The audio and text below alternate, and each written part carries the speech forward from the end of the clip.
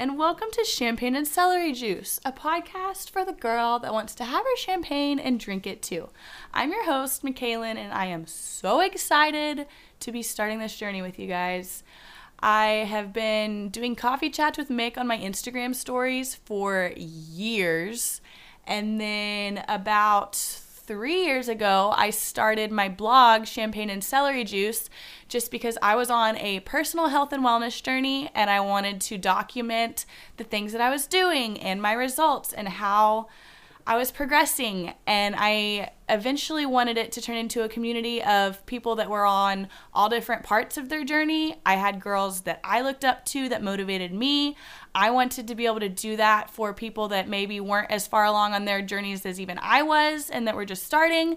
And I just wanted it to be a resource that encompassed all the tips, so somebody that had no idea what they were doing would have a resource for a good place to start trying to get healthier. So that's where Champagne and Celery Juice was born from, and now I am bringing it to a podcast. It's been a dream for a long time, and I decided that 2023 is the year that we were going to make all the things happen. So last week, when I was super sick with the flu, I decided I was tired of waiting, so I recorded my trailer. If you guys go back and listen to that, that's why my voice was so terrible, because I was laying in bed and I recorded a trailer. And then here we are today. I'm using my boyfriend's music equipment to record it. He's going to help me edit it and teach me all the things, but we're just going to hit the ground running because I'm a firm believer that ready is a lie, and if you wait until you feel 100% prepared for something, you'll never do it. So it's the first Wednesday of 2023. I want to release these every single Wednesday and maybe some bonus episodes here and there. So we're just forcing ourselves into it. So it's January 4th, first Wednesday of 2023. If you have not made goals yet, that's okay. You're not too late. We can make some now. If you have already tried and failed at whatever you thought your goal was going to be, that's okay. We can start over. It's not, January 1st is not the end all be all. You have room to progress and perfect and readjust and pivot. And so that's what we're going to do all year long. So this episode is going to be all about how to achieve your New Year's resolutions without burning out and feeling like a failure. So my first tip is to change your mindset. If you change your mindset, you change your life. If you are in the mindset of being super unhealthy and lethargic and hating to work out and never wanting to move your body, then you're probably not going to reach a health goal.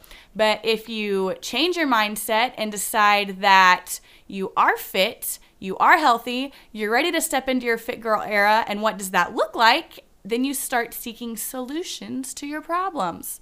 So that's usually the first thing I do, whether it's coming on to New Year's or I just have some new goals that I want to reach, is I sit down and I journal out what the version of myself that has already achieved that goal looks like. What does she do? How does she act?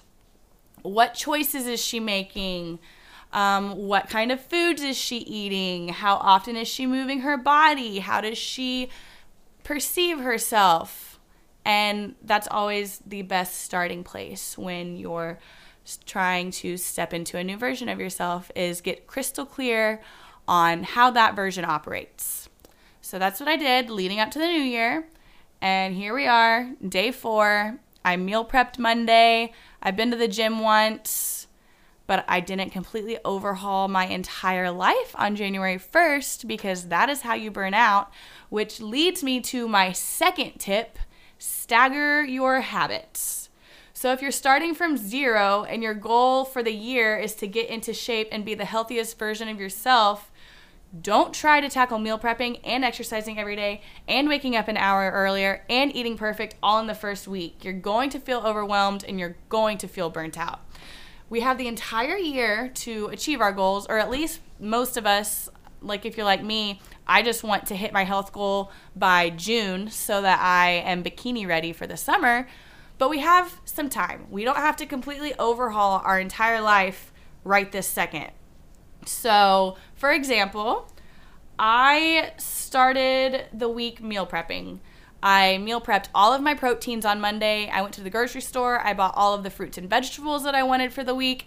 I spent the day prepping chicken in my crock pot to shred and making taco meat and setting myself up for the week so that I wouldn't have to worry about what I was going to eat. I have everything ready in my fridge. I just have to pull it out and warm it up. So that is what I did Monday. I did not go to the gym.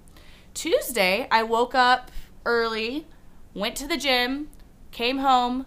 All of my food was prepped for me. I had set aside what I was going to take to work to heat up for lunch.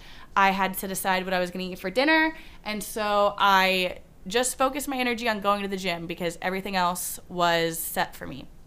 I'm going to do that the rest of this week. And then another goal that I have for this year is to do some kind of yoga every single day, because when I've been on a yoga kick in the past, it's just made me feel so much better. It helps me recover from working out easier. I'm more flexible, and it just makes my day-to-day life more enjoyable. But I didn't set out at the beginning of this week trying to do yoga every single day while also trying to get back into the routine of going to the gym, while also meal prepping and trying to eat super clean, because that would be too much and I probably would have given up by yesterday. So my plan is to give myself 2 weeks to get into my workout regimen, figure out the whole meal prepping thing, how I'm going to do that, and then maybe by the middle to end of January, I will add in daily yoga, because that's going to keep me from getting burnt out. So that is how I am tackling my goals. A few things that I have gotten to help me reach my ideal morning routine, hit all my goals, be the most productive version of myself I can be. I had an Amazon cart set up for New Year's Day, and I pressed order on New Year's Day. But one of the things that I got was one of those alarm clocks that slowly gets brighter the closer it gets to your alarm going off, so that the idea is that you can naturally wake up to light before your alarm ever goes off. I just got one on Amazon. I know that the Hatch brand is the name brand one, but they're kind of expensive, and I wanted to make sure that this method worked for me before I fully invested that amount of money into it. So I got a cheap version on Amazon. My goal is to wake up every morning by 5:30 so that I can get to the gym by 6, have plenty of time to journal, make my healthy breakfast and everything before I have to be to work between 8 and 9. So that is one of the things I got.